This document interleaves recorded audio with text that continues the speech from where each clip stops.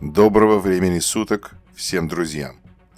Об основных событиях, находившихся в центре внимания в США в течение последней недели, читает Юрий Рашкин. Наибольшее внимание в США на этой неделе привлекла даже не передача обвинений по импичменту Трампа из Палаты представителей в Сенат и назначение Палаты представителей менеджеров прокуроров, которые будут поддерживать обвинения на судебном процессе в Сенате, а интервью так называемого соратника и партнера Рудольфа Джулиани Льва Парнаса, который он дал телеведущим Рэйчел Мэддоу, телеканал MSNBC, Андерсону Куперу, телеканал CNN, а также передача Парнасом огромного массива своих документов в Палату представителей и публикация большой части этих документов Палатой. Лев Парнас был арестован в начале октября вместе с Игорем Фруманом. Им были предъявлены обвинения во вливании денег иностранного происхождения в предвыборные фонды республиканской партии. Позднее Парнас и Фруман были освобождены под залог в $1 миллион каждый. Поскольку комитетом Палаты представителей, занимавшимся расследованием в рамках процесса импичмента Трампа, было известно о том, что Парнас активно участвовал в так называемой теневой дипломатии Джулиани по вымогательству у Украины компромата на Джо Байдена, Комитет по разведке издал повестку, требующую явки Парнаса для дачи показаний и передачи им в Палату всех документов, касающихся его участия в дипломатии Джулиани.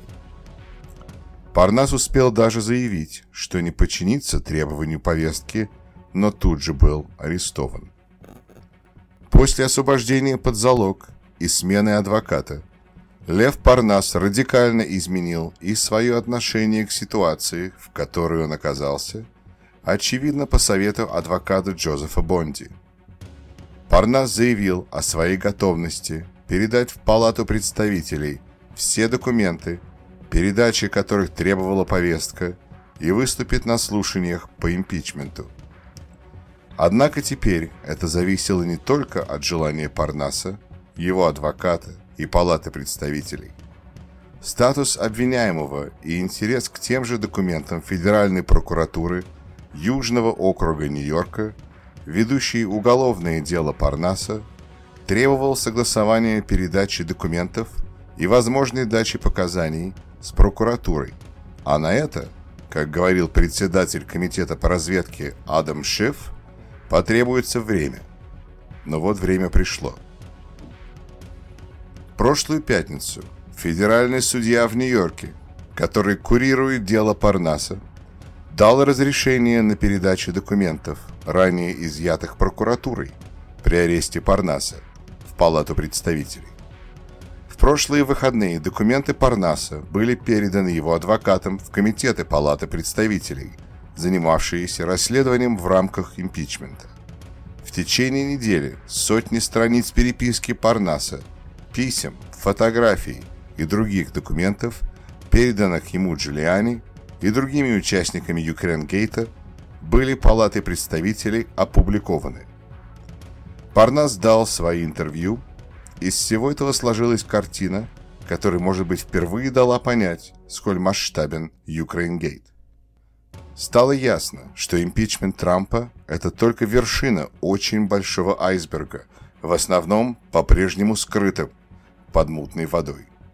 Вот основные факты, которые стали известны из интервью Парнаса и опубликованной части его документов. Еще в самом начале 2019 года Парнас по поручению Джулиани встречался с президентом Украины Петром Порошенко. Об этом Парнас рассказал в интервью. От имени Джулиани и Трампа Парнас предложил Порошенко то, что впоследствии было предложено Зеленскому – объявить о все тех же расследованиях. В обмен на объявление поиска компромата на Джо Байдена, Парнас передал Порошенко предложение Трампа встретиться с ним в Белом доме и объявить о его поддержке в преддверии президентских выборов в Украине 31 марта 2019 года. Президент Порошенко предложение не принял что делает ему честь. Отказ от участия в сделке наркодилеров по определению Джона Болтона – единственное логичное решение. В марте 2019 года предоставление компромата на Байдена Парнас обсуждал с генеральным прокурором Украины Юрием Луценко, который в свою очередь выставлял свои требования Парнасу. В частности, требовал уволить посла США в Украине Йованович в обмен на компромат на Байдена, которого, как сам Луценко впоследствии признал, не было. В мае 2019 года Парнас снова приехал в Киев по поручению Джулиани и предъявил требования об объявлении расследования Байденов Сергею Шефиру, помощнику новоизбранного президента Зеленского. Парнас передал Шефиру, что если требование не будет выполнено, вице-президент Пенс не приедет на инаугурацию Зеленского, а если после этого требование не будет выполнено, военная и всякая другая помощь Украине будет заморожена. После их единственной встречи Шефир от дальнейших контактов отказался. И после того, как 13 мая Парнас передал эту информацию Джулиани, в тот же день Трамп дал указание отменить подготовку к поездке Пенса в Киев.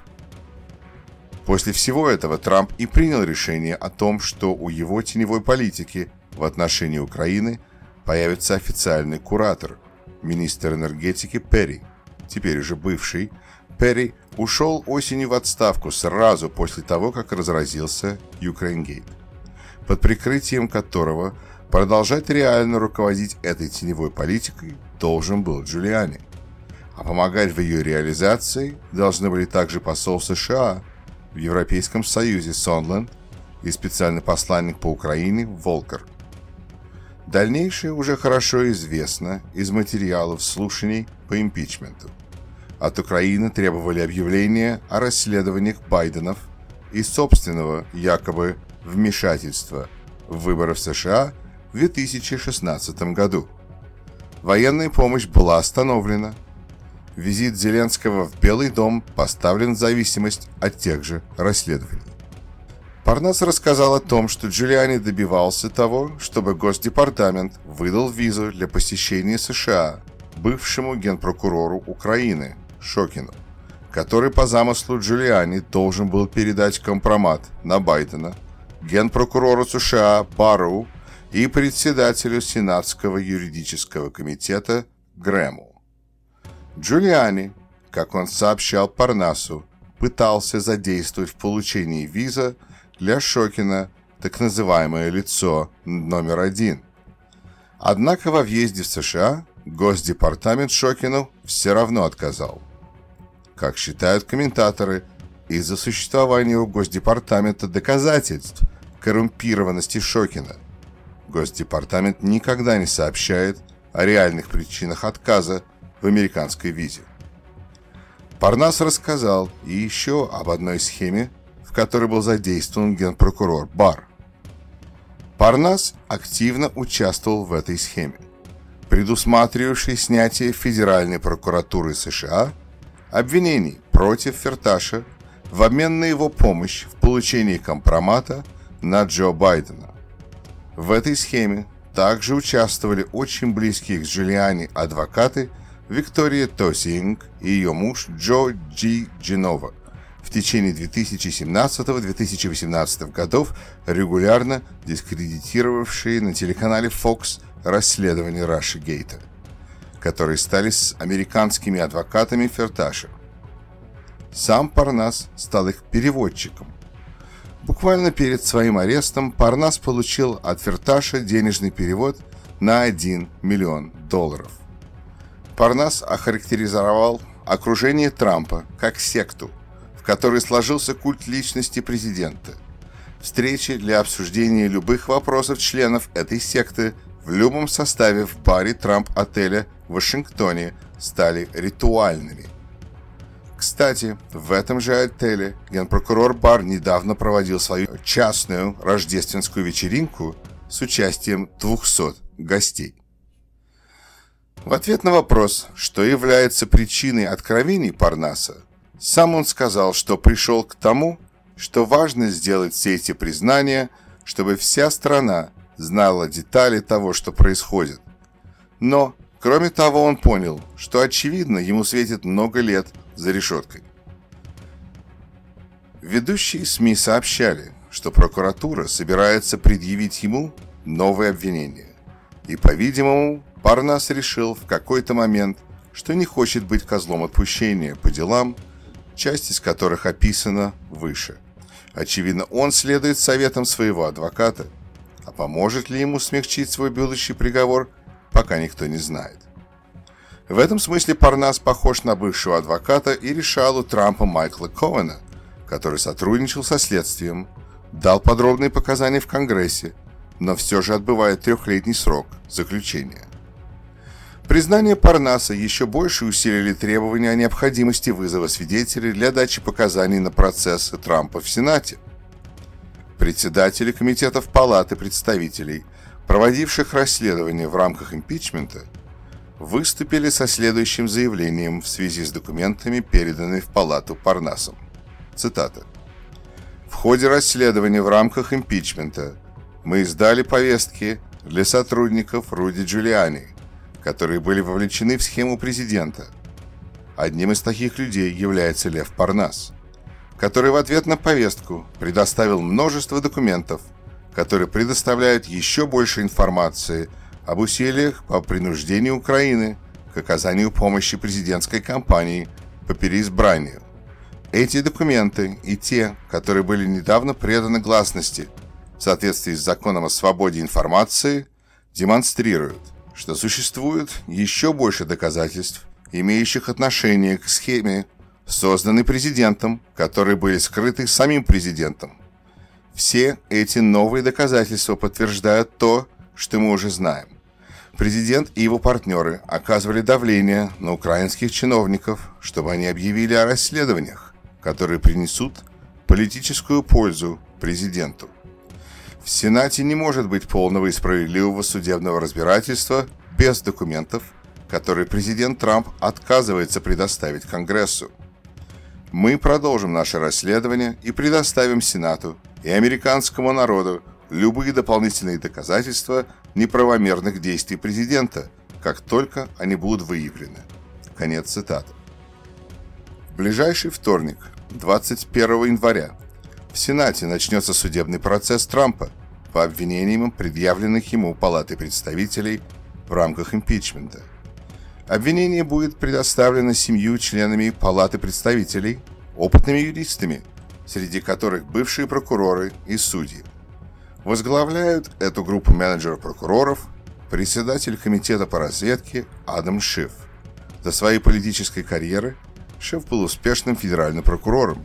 Ему удалось довести до обвинительного приговора дело по обвинению сотрудника ФБР в шпионаже в пользу СССР и председатель юридического комитета Джеральд Надлер. В пятницу было объявлено о том, что защита Трампа будет представлена 7 юристами во главе с юридическим советником Белого дома Патом Сипалоне и личным адвокатом Трампа Джеем Секулоу. В команду адвокатов президента вошли также его постоянные телевизионные адвокаты Кен Старр, за последний год около 350 выступлений на канале Fox, и Ален Дершевиц, постоянные выступления на всех основных телеканалах. Ирония судьбы, Кен Старр был независимым прокурором, расследовавшим Моника Гейт.